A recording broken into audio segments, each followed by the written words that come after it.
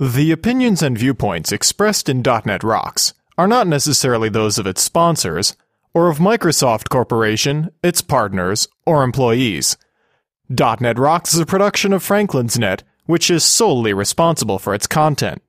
Franklin's Net, training developers to work smarter.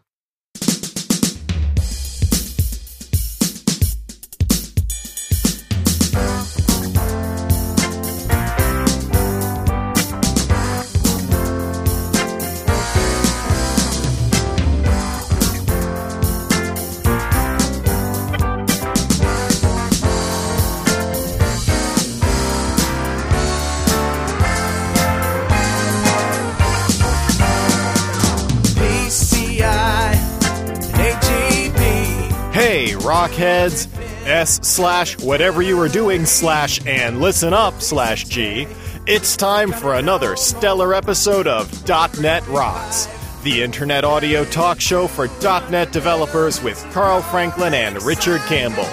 This is Jeff Maciolik, here to announce show number 195 with guest Roy Osherove, recorded live Thursday, September 14th, 2006.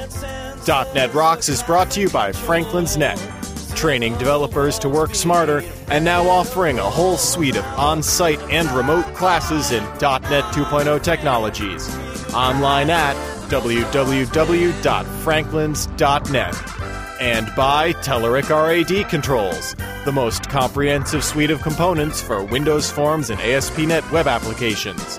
Online at www.telerik.com. Support is also provided by Developer Express, crafting first-class tools, frameworks, and controls for the .NET developer. Improve your experience. Online at www.devexpress.com. And by Code Magazine, the leading independent magazine for .NET developers. Online at www.code-magazine.com. And now, the man who holds no responsibility for any errors in the regex I wrote, Carl Franklin! Thank you very much.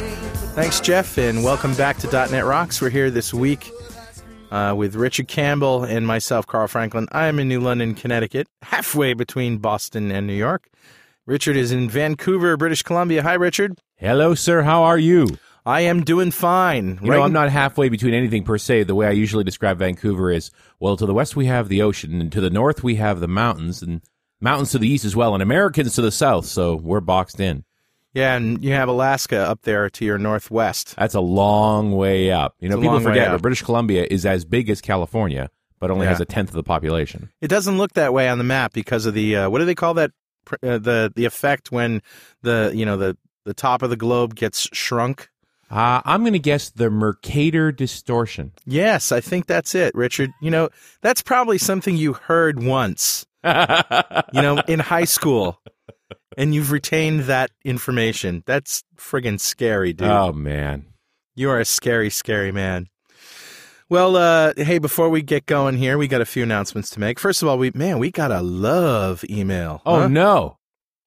We got an email from one Elena Lawrence who just can't help but gush. Listen to this. And, we don't get these very often, so we like to read them when we can. Dear DNR guys, I am having such a blast listening to .NET Rocks. You're doing a great job. Thanks.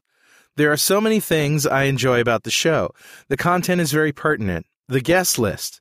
How cool to hear from the people whose names I see everywhere. The conversational format is fun and easy to listen to. You have obviously done your homework for each show because you pick the right people to talk to, and you convey a combination of knowing a lot, yet learning something at the same time. Have I raved enough yet? The production quality is excellent. The show sounds great, except for the occasional bad phone connection. DNR is the best quality technical podcast that I have heard, period. Even the little details are taken care of, like when I download a show, the file has a relevant file name and the properties include a description of the show. What I really love is the combination of passion and irreverence that you and the guests bring to the show. Your enthusiasm for software development has jacked up my enthusiasm level, too. I work for an industrial equipment manufacturer with a small software department, and we're not on the cutting edge of software development, yet we need to stay abreast of what is happening out there, and your show really helps. Also, I love your support for VB. The outward simplicity of that language is a great, underappreciated strength, yet I have to admit I have jumped ship to C#. What else? I watched an episode of DNR TV for the first time this week, Venkat Subramaniam on .NET Gotchas. It was excellent also. At one point in the show, I had a good laugh when Carl grabbed control of the mouse to make his own point. That is so real life. Love it. But DNR the podcast is still my favorite because I can listen to it anywhere, whereas DNR TV means I have to find time to sit down and watch it. .NET Rocks has reminded me of how fun technology, software, and work can be. I do appreciate it. Best to you all, Elena Lawrence. Elena, you are getting a hoodie. I don't know. That's a pretty big gush. I think we better order up some flames just to counteract all that love. Yeah, we used to do that a lot. We, in fact, during one period, I guess you would call it our dark period, we were getting a lot of, nice emails like that one. And we just said, let's try something different. Somebody flame us.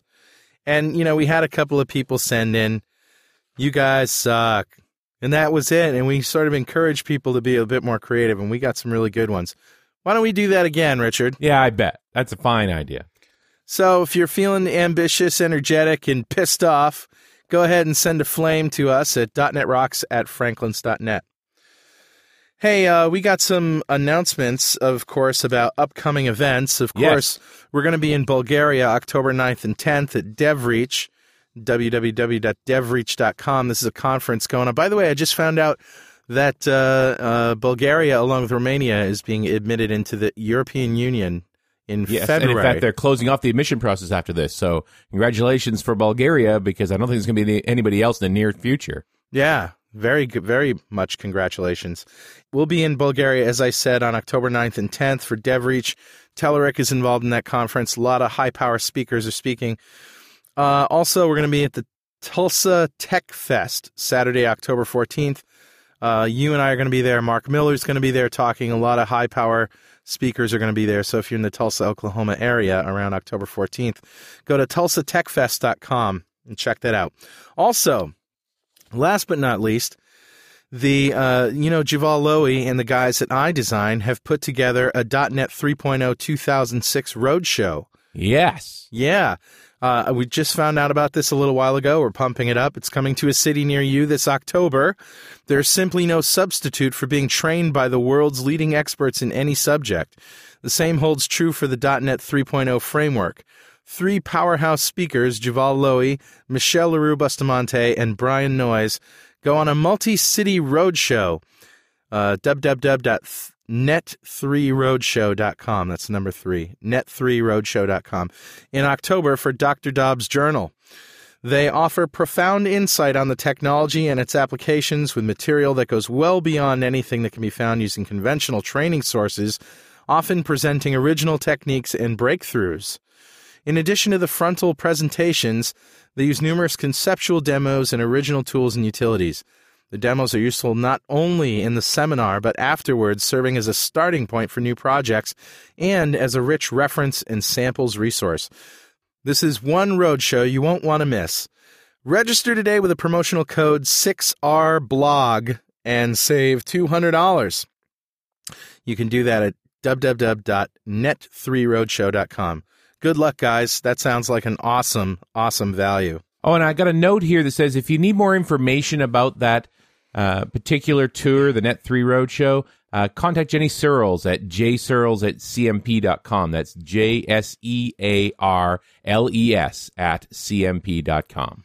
And speaking of road shows, we are hightailing it over to TechEd Barcelona in November. But we don't want to go alone. We don't want to go alone, so we have decided to give away not just a ticket to TechEd, which costs umpteen thousand euros or whatever it is, but also airfare. And we didn't stop there. We're also going to put you up in the hotel. Richard and I, we're doing that for you. Yes, sir. The reason that we did this is because, first of all, they came to us and said, hey, guys, we'd like your help in spreading the word about TechEd Europe developer. Right. We said, sure. And, we had been wanting to get some demographic data from some of our listeners, get a good sample, find out who our listeners are. We did this with a tablet PC contest a couple years ago, and we're doing it again. We also want to find out how many people are sharing their files that they download to try to get an accurate listener base number, and our advertisers like that. So, just to pay you back for the grunge work of going through and answering those questions, which is really only like 1.5 pages of questions. Really, it's only a few. Just a little question. Actually, it's like only 3 questions. I think it's really not much. Then you can enter the contest to win. Now, here's how it works. First of all, you can learn more about TechEd Europe developer at shrinkster.com/HHH. Even if you live in the States, you are eligible to win this contest. We'll send you from New York. We'll send you from Los Angeles, California. We'll send you from Japan. We don't care. Just go and doesn't matter where you live now. If you want to go to this not all expense, but most expense paid trip to Barcelona, Spain. So basically, it's November 7th to 10th. You can go to the contest sign-up page at .netrocks.com/Barcelona or shrinkster.com/HHI. As we said, register once. We'll ask you for some demographic data. You can then enter once per week with one email address per week.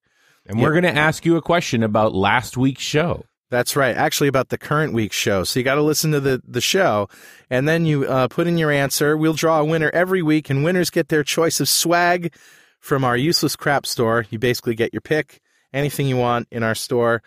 Take the hoodie. The hoodie's the best. The hoodie's the best, yeah. Although the mugs, of course. Mug's the most popular. Most popular item. On October 24th, we're going to pick a winner from all the weekly winners. And by the way, last week's question was, what is the only .NET library that salamander.net does not link? The answer? MS Corelib DLL. Of course. And everybody got this right. There wasn't one wrong answer. And the winner, which we picked at random from the people who had the right answers, is Milton Lopez. Milton from Baldwin, New York. Milton, congratulations. Way to go, Milton. Yep, we'll be contacting you shortly. And we also had other winners. This is winner number 4, week number 4. We'll have another winner next week. It could be you, and you could be in the running for the big prize. Wouldn't you like to go to Barcelona? Come with us. We're fun. Yeah. Okay, let's get on to our guest, Roy Osherove, longtime listener, first-time guest. He's the principal of Team Agile. Roy has spent the past decade developing and architecting software solutions for various companies in Israel and Europe.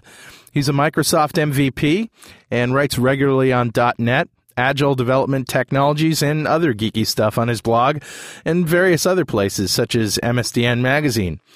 Roy is also a regular presenter at Microsoft conferences, such as TechEd Europe and Israel, Dev Days, and user groups in Israel and Europe.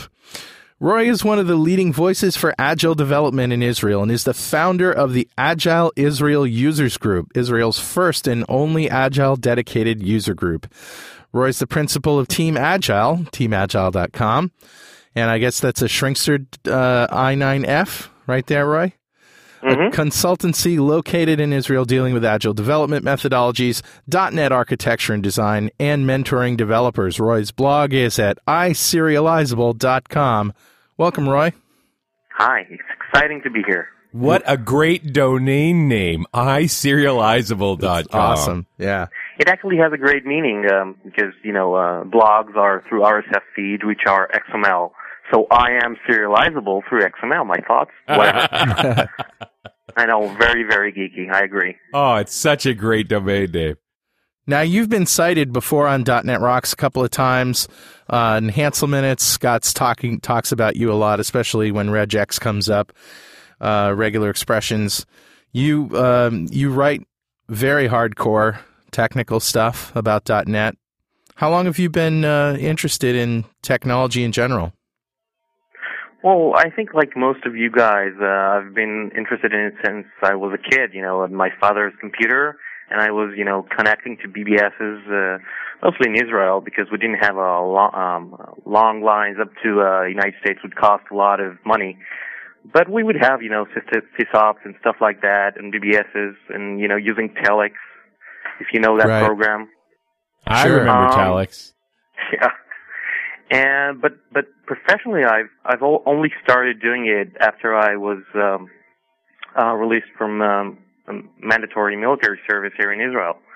And that's where I started to learn Visual Basic, and after that I started working in various companies, moved on to .NET, and I've always been interested in the more internal facets, such as, in VB6 I did whole applications that did scripting inside out and all that COM stuff, moved my way up to a little bit C++, Java, but .NET is mostly what I do these days, especially architecture. I do find myself doing a lot of,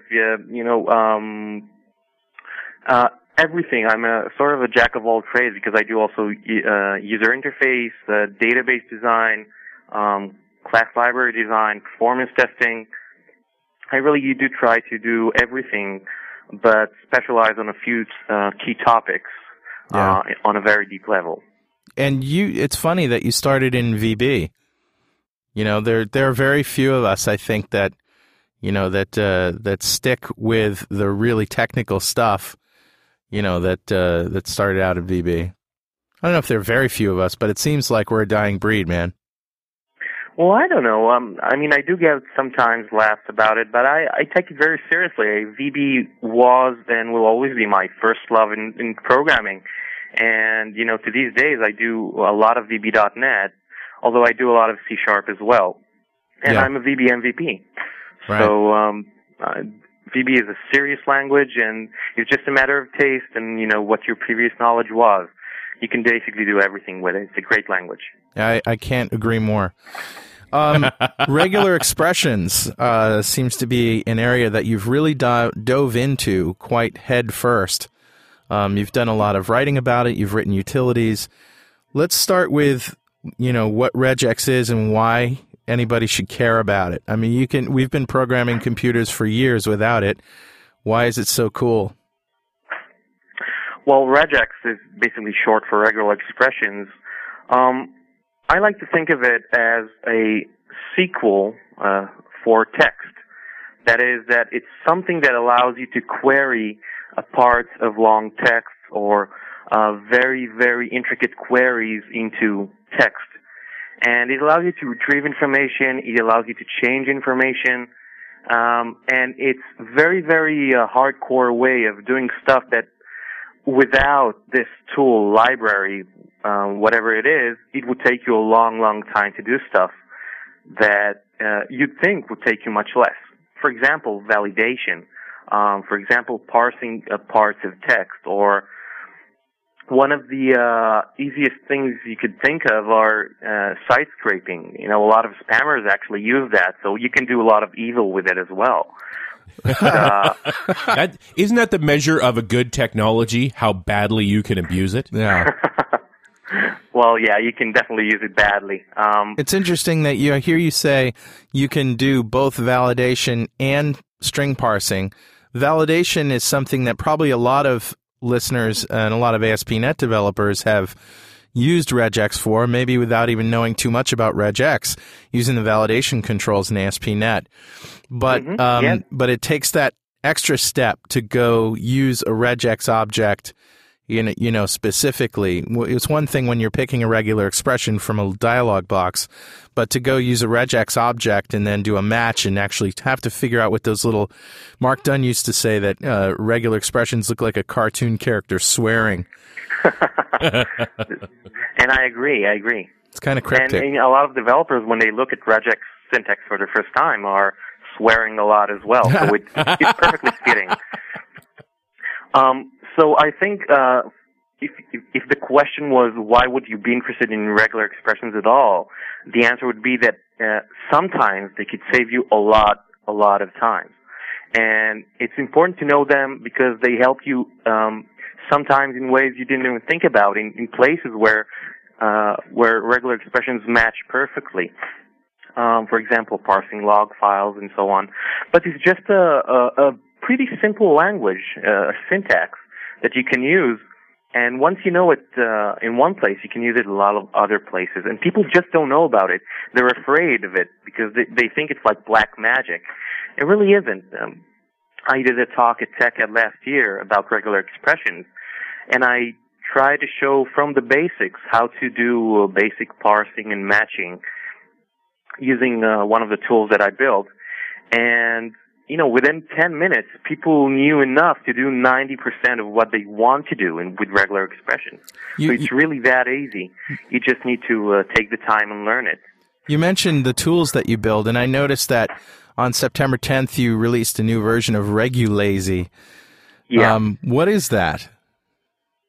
So I built two tools for developers who would like to use regular expressions. One of them is called the Regulator, which was released in 2004, and I haven't updated it since. It's a long story. Maybe we'll talk about later. But RegUlazy is my latest attempt at writing something that developers could use to write regular expressions easily. And the idea behind this tool is that you don't really need to know the syntax of a regular expression. Mm-hmm. You just need to know what you're looking for, and you give the program instructions on how to parse specific parts of the text. For example, you give it some sentence, and then you select parts of the sentence, and you right-click on them. And when you right-click, the program asks you, well, when you select this word, for example, would you like me to try and match? And then it gives you various possibilities. For example, one or more letters, or what you selected fits also exactly two numbers. Or it looks like a date pattern. Would you like me to try and match a date pattern on it? And so you go through the various parts of the text, and you right-click and choose a rule to match against. And what you get automatically is a regular expression based on the rules that you chose. Mm. So all you need to do is find a place in the text that you would like to find, put it inside the program, and start selecting parts of it and saying, yeah, what I want is a word that's exactly 5 letters long, followed by a space. But all you do is right-click, select, and right-click, and the program does the rest for you. So that's good enough for like 90% of the regular expressions you write. This is just I have the app running on my machine, and I think it's the coolest thing. It's exactly how you describe it. RegUlazy. You don't need to understand regex. Yeah. Just mark up your text the way to tell me what you need to do with it. I'll write your regex for you. It's pretty awesome. So it's like an expert system, sort of. And I got the idea from my wife, who's actually learning, computer science, and she was learning the Prologue course. And she was writing an exercise that has to build an expert system for something. And I got the idea from that because it's a system that uses an expert to help a non-expert user know what to do. So it uses probabilities and rules to make better judgments of what to do next. Nice. So it's just like you have an expert sitting with you and you say, well, I want to match this word every time I look at it. So the expert would say, well, are you trying to match several letters or a date pattern, or it looks like you're trying to match, two numbers with a dot between them. So is that what you want to find? So that's exactly the idea. Roy, I'm also curious as to how you got this little screen video in a 94K animated GIF. I use Camtasia. So Camtasia will spit out an animated GIF? Yeah, the Camtasia Studio, it has an advanced option that lets you output to a GIF file. Such a cool program, isn't it? I agree, and it's a great tool, and I found that I usually don't use help with programs. Yeah. So all I did with RegUlazy is put various buttons named "huh" on them with a question mark. When you click on them, you just see a movie. There's no sound. It just tells you what you should be doing next. It's just so cool. So I think it's easier to understand how the program should work that way. I think all help files should be that way, don't you? If only. Yeah. Well, and it's interesting to realize, here we are as experts, and we're highly resistant to help files, but we have identified help that actually helps. It is possible to write help that helps. All right, so getting back to regular expressions, Why wouldn't you use like string.split instead of, why wouldn't you use that instead of a regular expression to split a string? Well, to understand that, we need to understand exactly what's so powerful about regular expressions. So when I said you can use it just like you do queries on a database, you can do very, very difficult queries on a piece of string. For example, you'd like to find, well, first of all, I'd just like to mention that everyone who's listening to this show has used regular expressions before. Whenever you've typed Control F and tried to find a file, so you wrote star.txt, for example. Yeah. That's a very, very basic form of regular expression with very, very simple rules. So here, the star represents everything to any degree, to any amount. .txt represents exactly what you're looking for. In regular expressions, this is taken to another level. So you can say not only I want to find anything, I want to find anything that looks like this, but that appears or does not appear before something else. It has to appear a specific number of times. For example, some of the most basic rules are those of amounts. You can say that you're looking for exactly 0 or 1 letter, digit, or whatever piece of text. You can have many optional characters. Or you can say, I'm looking exactly for 3 to 5 characters. A range. So if you have, exactly, a range. And then you can say, well, this is optional, the whole range. And if it appears before something else, that's, for example, 3 characters, 2 numbers, then don't match it at all. But if it appears after something, then find it. So it's it's pretty hard to explain it via phone. No, sure. But it's just a super hyper formatting, discovery, and validation tool. You know, the same way you describe regex as SQL for text. You know, you don't have to use SQL to query databases either. You could be doing your own looping and pulling the data together and parsing it yourself and so on. But why? Right. Why not use the querying language and the resources available to you? Here's a language designed to do this efficiently so that you don't have to do all the little housekeeping bits around getting your data together. Now, it also does searching and replacing, right, Roy? Exactly. Well, I think the most profound example of a regular expression that actually works with a lot of validation is the one that searches for emails. Right. So to search for a real email in a validation box, a real email can contain a lot of things that you wouldn't even thought are possible. Right. So there are like 30 or 40 different rules that an email can do and cannot do. So you can write in one line of code something that validates all these rules instead of writing a whole class with hundreds of lines of code that makes sure that the email is somehow valid. That's how strong it is. So you can actually replace whole classes with like a couple of lines of code if you have the right regular expression, which is both good and bad. Right, I got to tell you a story. When I started teaching Visual Basic 6.0, I guess might even been 5.0 at the time, back in the late 90s, I guess. One of the things in my class that I did was I had people write an application that looked through this text file from an inbox in, I can't remember what the email program was, but it was some email program that a customer gave me. They gave me their inbox file, basically, and they said, okay, we want to mine all of the email addresses for people who have sent us email, right, from this inbox. So I said, okay, here's your project, is to write an application that goes through and finds all the email addresses. And I gave them some very simple criteria, an @ sign and then a space on either side with a dot after the @ sign, just a couple of rules, nothing, crazy. And, they would spend the better part of the afternoon doing this project. And it's just so cool to see, a tool that can do all that without having to go into such horrible, if-then statements, nested looping, and all that kind of stuff. Exactly. And it's important to realize that you don't have to invent the wheel yourself. There are a lot of regular expressions out there that are ready for you to use.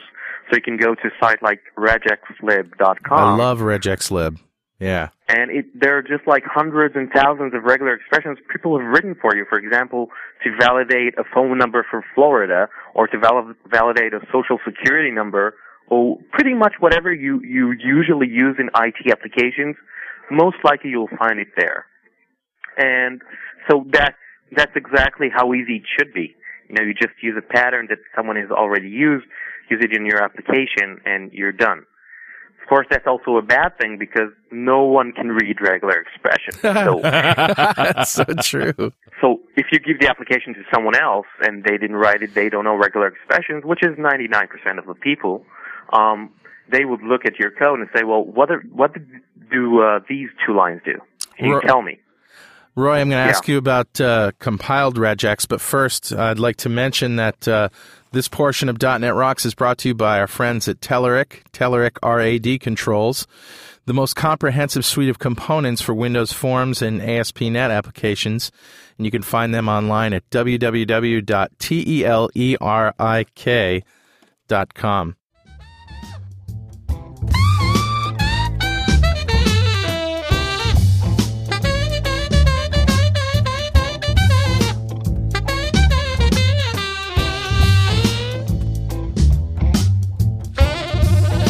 We're back with Roy Osherove.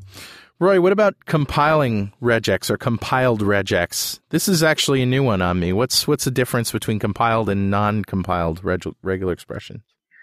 Well, there's actually a regex library inside .NET, which is simply an object model that you can use, and running a match, that is finding something using regular expressions, is just the act of calling a method on the class called regex. And the more complicated your regular expression is, and the longer your text is, usually the longer it will take to actually run this match or various matches. So a compiled regex is the idea that the first time you run the regular expression, it uses code generation underneath to generate a small class, a small assembly that uses your pattern, the pattern that you used, the text that you used to match the regular expression with, and it builds a small method that is hard-coded to search with this specific pattern. And that means that the next time that you call with this specific pattern, it will take much, much less time than it did the first time. So it's just like when the first time you run a SQL query, the second time that you run it, it's actually cached in a way, so it takes less time. Same thing here. If you're going to use regular expressions, say, in a loop that is very, very long, use them a lot in multiple threads or whatnot, it's a very good idea to use a compiled regular expression, and it's just a flag that you send to the method as part of the call to match or split or replace that says, and use a compiled flag here. So it will automatically use that assembly. Now, you say code generation. Is this something that's easy to do? Is there a library that exists out there to help you do it? Well, you don't do anything. It just works. You just use you just send a flag called regex.compile to the method. Oh, really? And it does everything behind the scenes. You don't do anything. It just works. Ah, this is built into the framework then. This is built into the framework. It's a namespace called system.text.regularExpression. Okay, great. Mm-hmm. That's awesome. I didn't even know about that. What a great tip. It really does speed up your program if you're doing a lot of regular expressions in tight loops. And you asked me before about replace and split and why is that better? Yeah. So just think that you can use all these rules that I said before, all these very, very specific long rules, not only to find parts of the text, but to actually split the text based on these rules. And the string.split, I think it just works with the specific chars, with a char array. And here you can actually use a pattern that splits the text based on emails, for example, on whole emails. Oh, yeah, sure. Or, and the replace thing is the most amazing thing that I found with regular expressions. Because here's the thing. You can actually take parts of the text. When you write the pattern is basically think of it as the SQL query that you're sending to search stuff. You can actually tag parts of what the query finds with names. So you say, well, when I look for emails, I want that everything before the @ sign, I want to give it a name. Say, I don't know, username. And I want everything past the @ sign to have another name, just a tag. I'll call it domain name. Sure. So now what I can do after I actually run the match, I get back, what I get back is not a string. I get back an object model, a set of match objects. It's called a match collection. I can actually go through all these matches that I got and call match.groups and give the group name that I tagged before. Right. Okay, so just like I use a data row on a data set and I give the column name in double quotes, same thing here. Just think about it as a column name. So I can actually go to parts of my text based on a string that I gave before and just use that. So I can query parts of my text, get it with a set of columns. That's the easiest way to think about it, and use those columns instead of going through the matches and find out if this is the match that I was looking for. I want to find the whole email, just part of the email, so I can actually get to parts of my text using a name. So not only that, now I can replace these parts with other parts. When I call regex.replace, I can actually replace parts of the text that I found with other parts of the text that I found. That's the most amazing thing. So that is amazing. I can find all the email addresses and replace the username, okay? Right. With XXX, for example. Right. And that way I can go through a whole document and just, mark all the usernames as XXX. That's the simplest way. But I can also go to a text and say, well, replace everything that is not an email with a blank space and replace the username with the lowercase idea of a username, and just format it like this. It's just like XSLT, only on a much smaller scale. But you can use the rules of regular expressions to change stuff. It's interesting because I used it once to parse a log file, and the log file had various fields, the username and the time of day and the hour and the seconds. And I used each line, and I replaced each line with the data from that line, but formatted in a completely different way. You can actually put a name holders on the replace argument. So there is a replace argument on the regex. It says, well, what do you want to replace this with? So I can just give it a string, or I can give it a string that has actually the group names that I used before. And say, well, here I want you to plant the group name that you found. And then plant a space, and after that, I want you to plant whatever the value of the other group that you found. Am I going to that's quick here? No, that's perfect. It sounds so you can great. actually go and play with the text and modify it in ways that doing it in any other way would be hundreds of lines of code, if not thousands. Yeah, I certainly wouldn't want to do it that way. So there's an article that I wrote on named groups, which you can read, and I'll find a shrinkster link later. While you're looking for that, let's talk about some of your other tools, particularly Espresso. What's Espresso? Yeah. Well, Espresso is not a tool that I wrote. It's the first tool that I used when I started learning regular expressions. Okay. And I was faced with the task of parsing a log file, and I started to search for a tool that helps with .NET regular expressions. And Espresso is the first tool that I found. And it is a very, very helpful tool. I use it to learn regular expression. It helps you build a regular expression in a visual way, using a click interface. You tell it what to search for, and and it inserts the syntax for you. Okay. At some point, I discovered that some features are missing for me. For example, some regular expressions you can actually write that take a lot of time or that are actually deadlocked. They take so much time that the application hangs. And with Espresso, the application was single-threaded, so you just can close it. And other things like the user interface I didn't like very much, but it was a very, very nice program. Okay, so that's sort So of... I wrote my own. Yeah, that's what prompted you to write the regulator, is that it? Exactly. So the regulator is a program that I wrote a couple of years ago, and it had everything that I missed in Espresso with some cool features that I liked in other tools.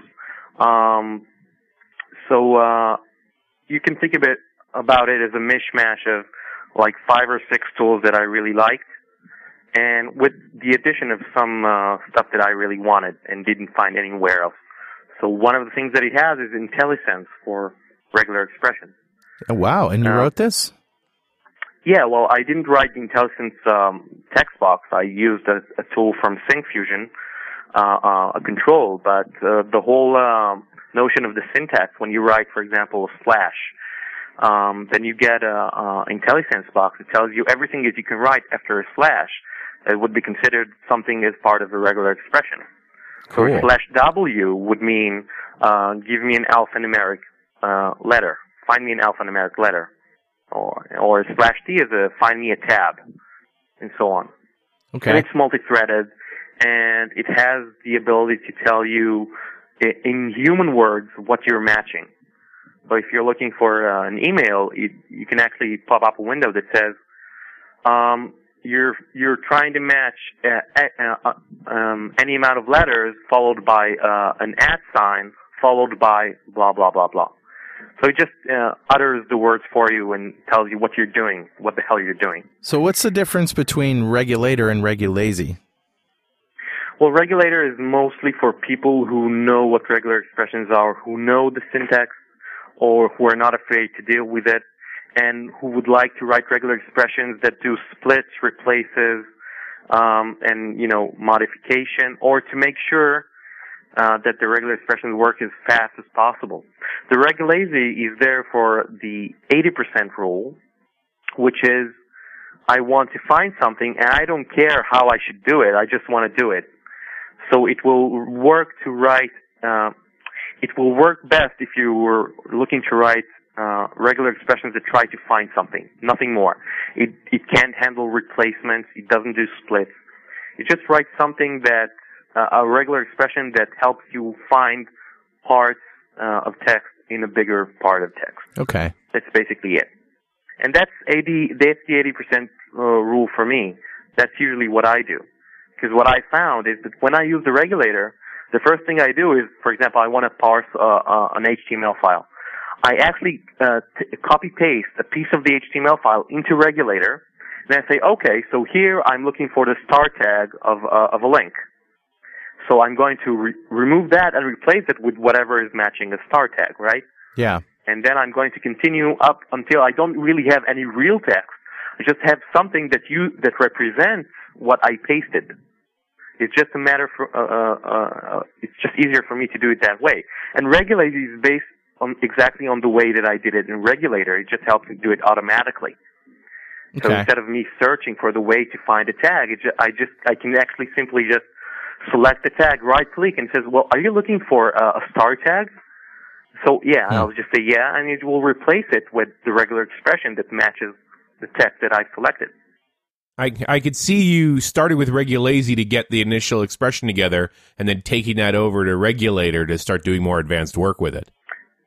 That's my plan. That's my plan. Once I finish with regulazy to a degree that I like it enough, I'll integrate it into an IDE that does everything.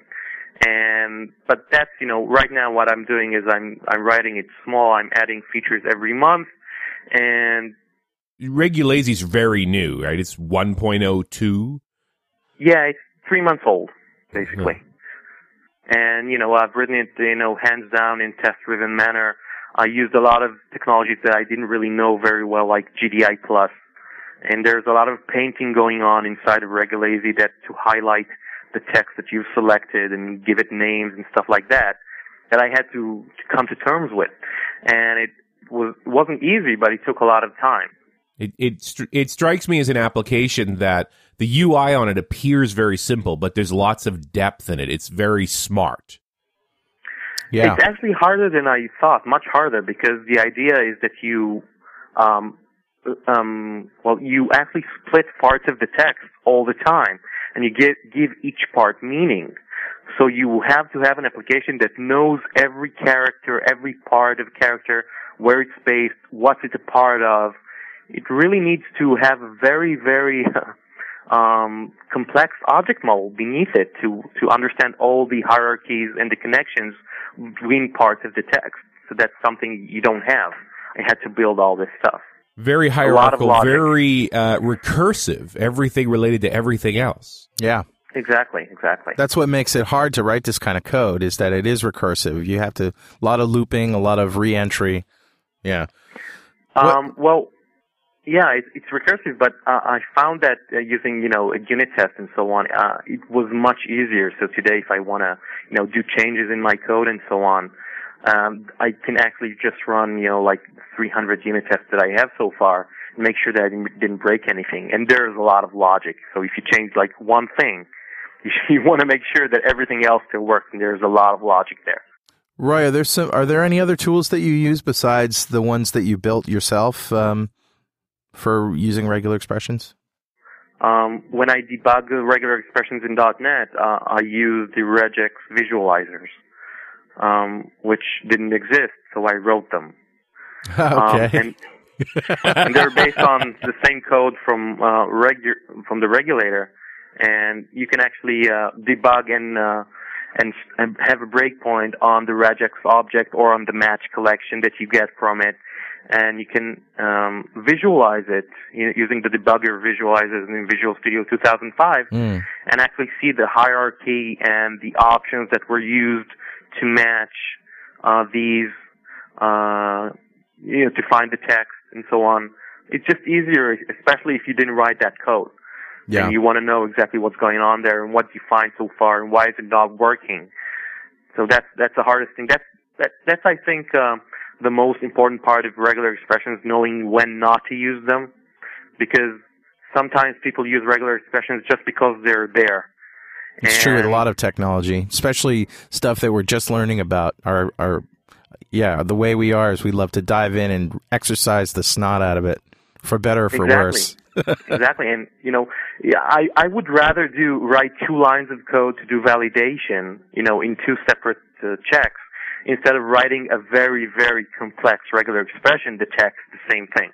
I would much rather do that, and give the methods good names and so on, because it's just more maintainable that way. I mean, if it's maintainability versus, shortness, I will always go with maintainability. Even if it's actually slower, so unless you prove to me that faster is better, because that's the requirement from you, then I will go with slower but more understandable. I'm with you. 99%. And I guess that's really the weakness of regex, is that it is a write-only language. It's almost impossible to take a really significant regex expression. If you don't know what's supposed to be fed to that, try to figure out what's being fed to it. Exactly. Well, on the other hand, once you learn it, I mean, it's a learning curve, but once you learn it, it becomes very, very powerful. I mean, I think, and probably less error prone too than, if it were more verbose like SQL is. Well, it does become less error prone if you use tools to write it, but if you just look at it at the string of the pattern in the code, no matter how much experience you have with regular expressions, it still takes a long time to figure out what you're doing. So what you could do, you could use the hash sign inside your regular expressions to actually put comments on each line. And you can write it in a regular expression that is fairly readable, but it's still not as readable as real code. So you really have to be careful and not overuse it. Just use it for these particular cases, and they will come. But if you find that you use regular expressions more than like 2% of the time, you're probably doing something wrong. That's my rule of thumb. Roy, I want to ask you about, I want to ask you to give us a little regex tutorial, but first I want to announce that this portion of .NET Rocks is brought to you by our good friends at Developer Express. Developer Express, crafting first-class tools, frameworks, and controls for the .NET developer. Improve your experience online at www.devexpress.com.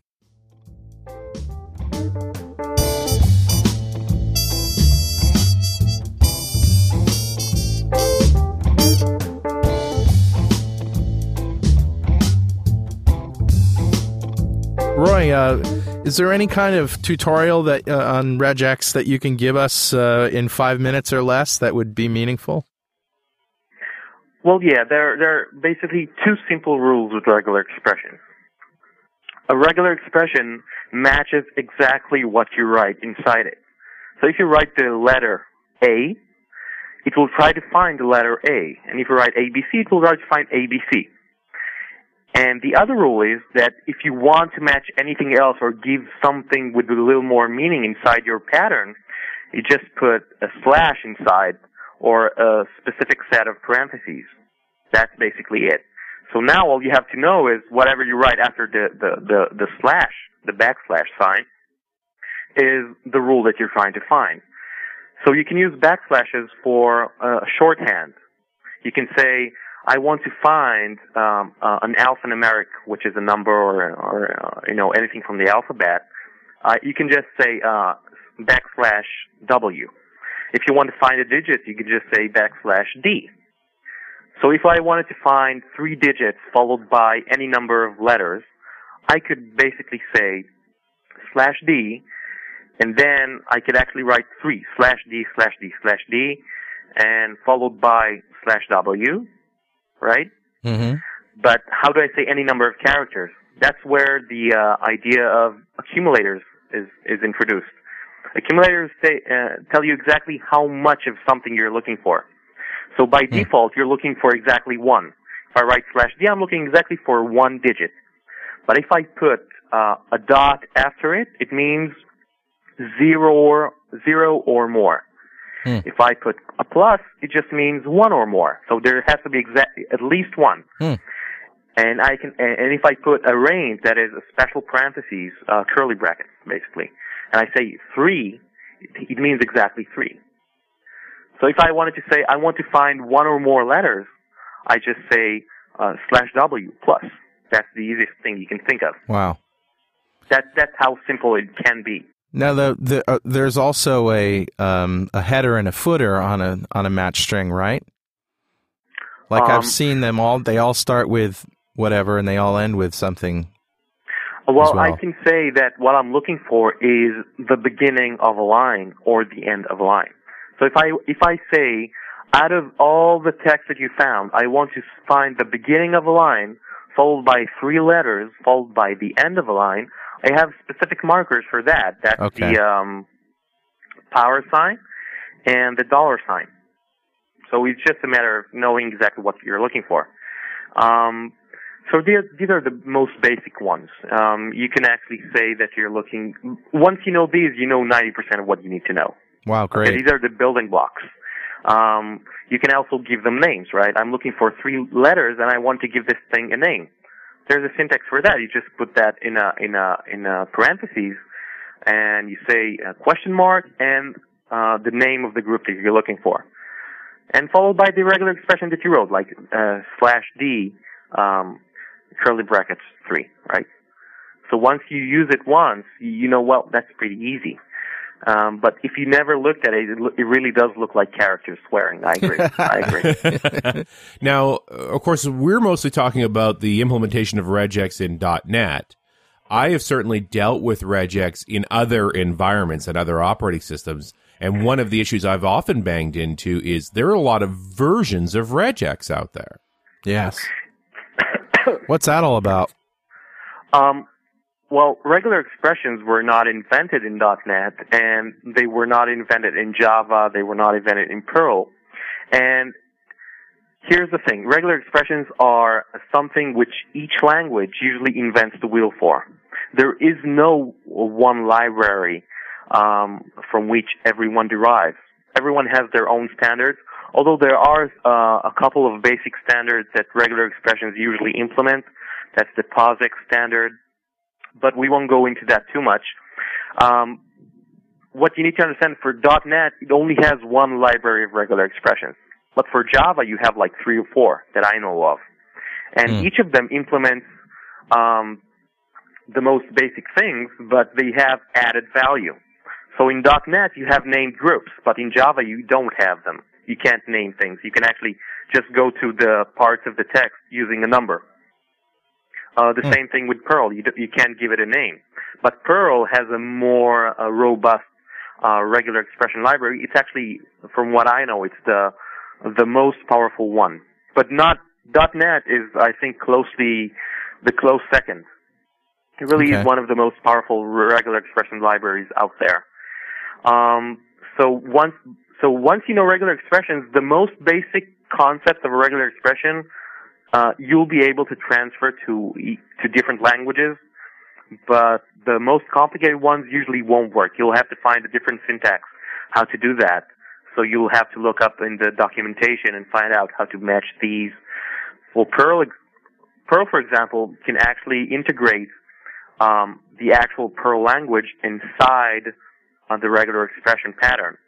So in .NET, I actually have to give it a name using a string. But in Perl, I can actually use variables inside the regular expression from Perl. It's just more integrated into the language, just like LINQ, LINQ, SQL for objects and so on, is integrated into .NET instead of using the SQL query language. So is this with Perl, and so on. So there are many flavors. Some of them work there are two basic ways which regular expressions do the parsing. We won't go into that too much. But if you really do want to go very, very deep into the heart of regular expressions, there's a great book that I recommend that's called Mastering Regular Expressions. That's at shrinkster.com.i9i. And it takes you from beginning to everything. Basically, you know everything you ever wanted to know and never bothered to ask about regular expressions, how they work, why do they work like that, what's the difference between the different flavors, why do some expressions work faster than others, how can you optimize them. It really is a great book if you want to learn how things work, not just how to make things work. And Dan Appelman also has a Mastering Regular Expressions ebook, which you can get at shrinkster.com/IAK. Roy, tell me about logparser.com. What's that all about? Logparser.com is it's a tool that not a lot of people know about. And it parses logs. Okay, that's the idea, and it's exactly like it's named.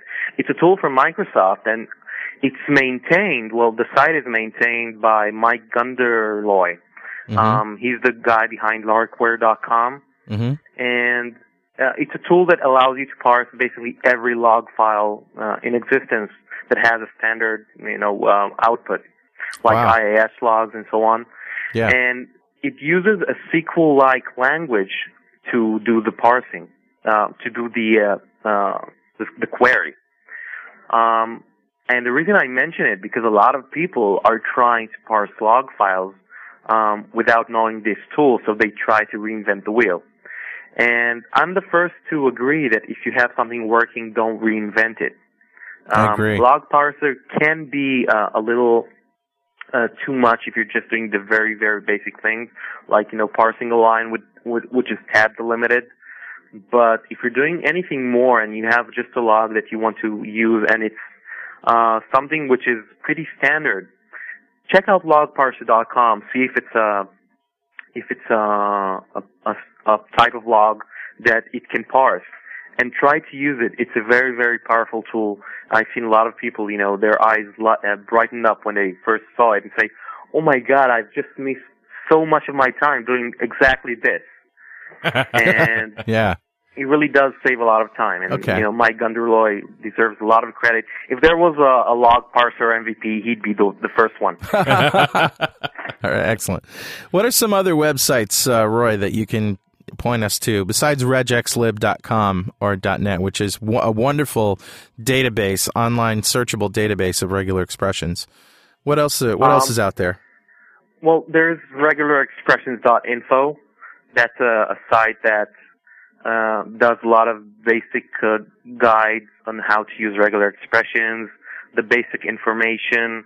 There aren't a lot of great sites about regular expressions. There are like 3 or 4 that I know of that can be actually usable for .NET developers.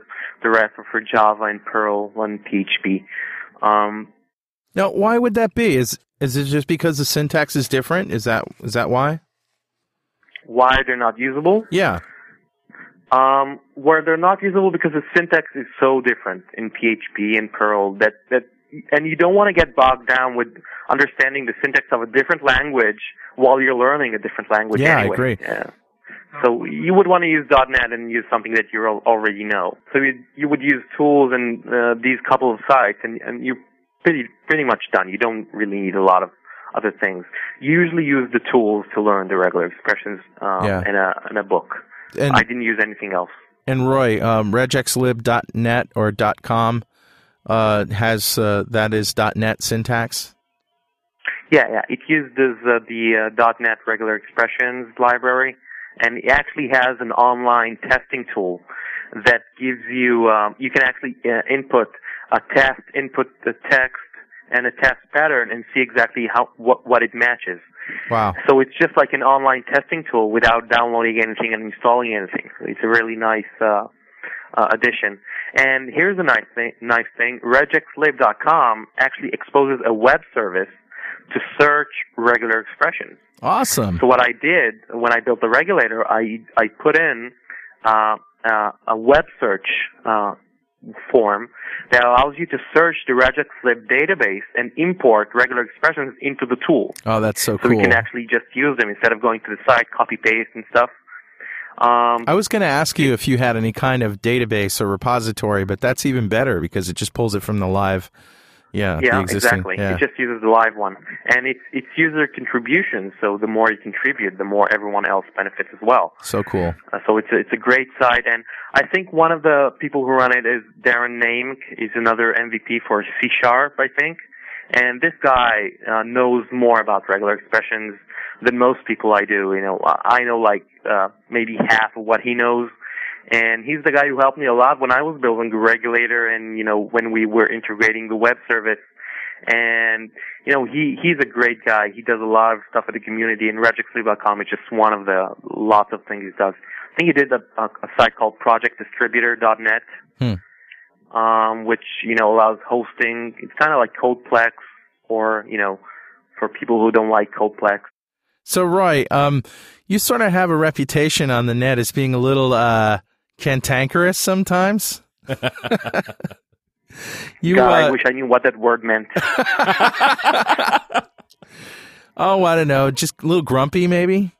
You know? I'm not grumpy. When something bugs you, you don't pull any punches in calling it out. So, yeah. Have you always, you like, I mean, you find that has served you well? Well, I'm grumpy when something annoys me. I don't know. Aren't most people? Well, so, yeah, I know. But, you know, we try to be a bit diplomatic in the community, you know, but then every once in a while. Yeah, I agree. Every once in a while you read a post that, like, this stuff sucks. You know, it just sort of, oh, okay. Takes you back a little. Well, do you mean the post, like, this stuff sucks, or this guy didn't do something right? Yeah, both. Yeah. Okay. Well, here's the thing. I do find that sincerity is some form of, you know, doing the right thing. Sometimes I do shoot my mouth off, but most times I do find that just saying things out loud can help things be better. Yeah. Not bitter, better. Yeah, okay? Yeah. Bitter is sometimes an unforeseen outcome. I agree. But here's the thing. I'm from Israel. Okay, people are less diplomatic here. So you're more like a New Yorker, you know. Not really. I think. Well, I guess I think the New Yorker sort of had the reputation, maybe earlier in the 70s and the 80s, as being more, you know, that just. I think I read from. Pull no punches. I read from Martin Fowler, I think, that one of the people he consulted with from Israel said that Israelis have a certain, and the word he used was frankness. Okay. Frankness, and it's a word that I haven't used anywhere. But here's the thing: if you use the American sort of talk to say something bad to an Israeli, it would come out like, hey, I really like what you're doing. And if an Israeli used it, he said, well, what you're doing sucks. Yeah. And that's the basic difference, okay? I mean, an American can say, if it doesn't agree, he can say, well, yes, but no. Yeah. I mean, yes, really, but no. Yeah, I find and an Israeli would take that into offense in a way. I got to say, I mean, I didn't really say one way or the other, but I do really find it kind of refreshing, because we are steeped in political correctness in America, and unfortunately, sometimes that has a negative aspect to it. But yeah, it is kind of cool just to, be able to say what you want to say.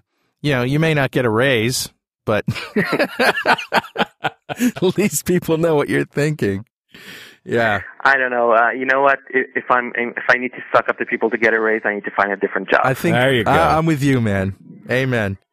So, Roy, where are we? Are we going to see you at TechEd Europe? You're going to see me. I'm doing a pre-conference day on Team System. By the way, you were talking about Team System earlier in the show. Yeah. And one of the things that I host on my site at tools.osherove.com is a thing called Source Server for Team System. Do you guys know what Source Server is? No. Have you heard about this? Source Server, no. Have you heard about Symbol Server for Microsoft? Yes. Okay, so Symbol Server, it's a way to get the debug symbols of the code that you're debugging while you're debugging it, even if you didn't have them. And Source Server is a way to get the actual source for the code that you for the code that you just got an exception for. Huh. Okay, so if you're using an application and you have the connection to the source server on the intranet, you can actually debug through and say, well, get the source for the method that I'm calling right now. Instead of using reflector, just get the source for this class. Now, you know what I mean? Yeah. Where do you draw the line? I mean, whose source can you and can you not access? Well, that's the thing. If it's an application that your company is hosting, they can actually put the source up on the server and say, well, if you're a developer using our library, you can actually use a source server to get the code, and it will always be for the version that you're debugging right now. It will actually get it from source control with the exact version that you're debugging. So it will always get the exact version. That is pretty cool. Need. And there is a source a server that doesn't work with Team System.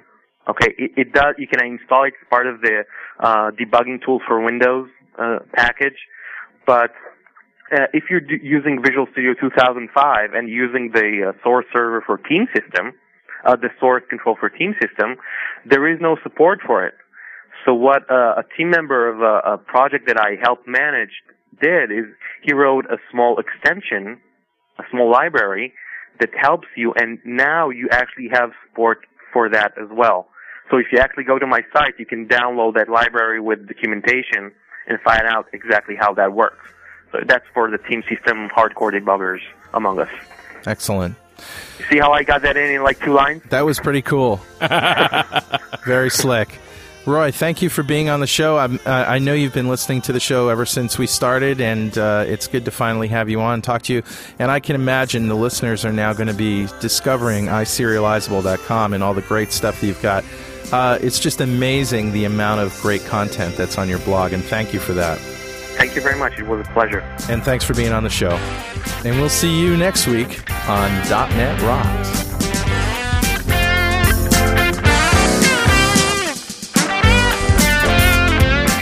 .NET Rocks can be found online at www.dotnetrocks.com and at msdn.microsoft.com/dotnetrocks.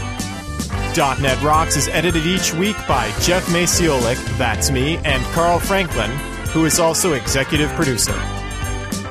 All music heard on .NET Rocks, including Toy Boy, the theme song, is created and produced by Carl Franklin and Franklin Brothers Band.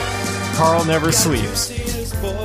.NET Rocks is produced for Franklin's Net by Plop Productions, providing professional audio and podcasting services online at www.pwop.com.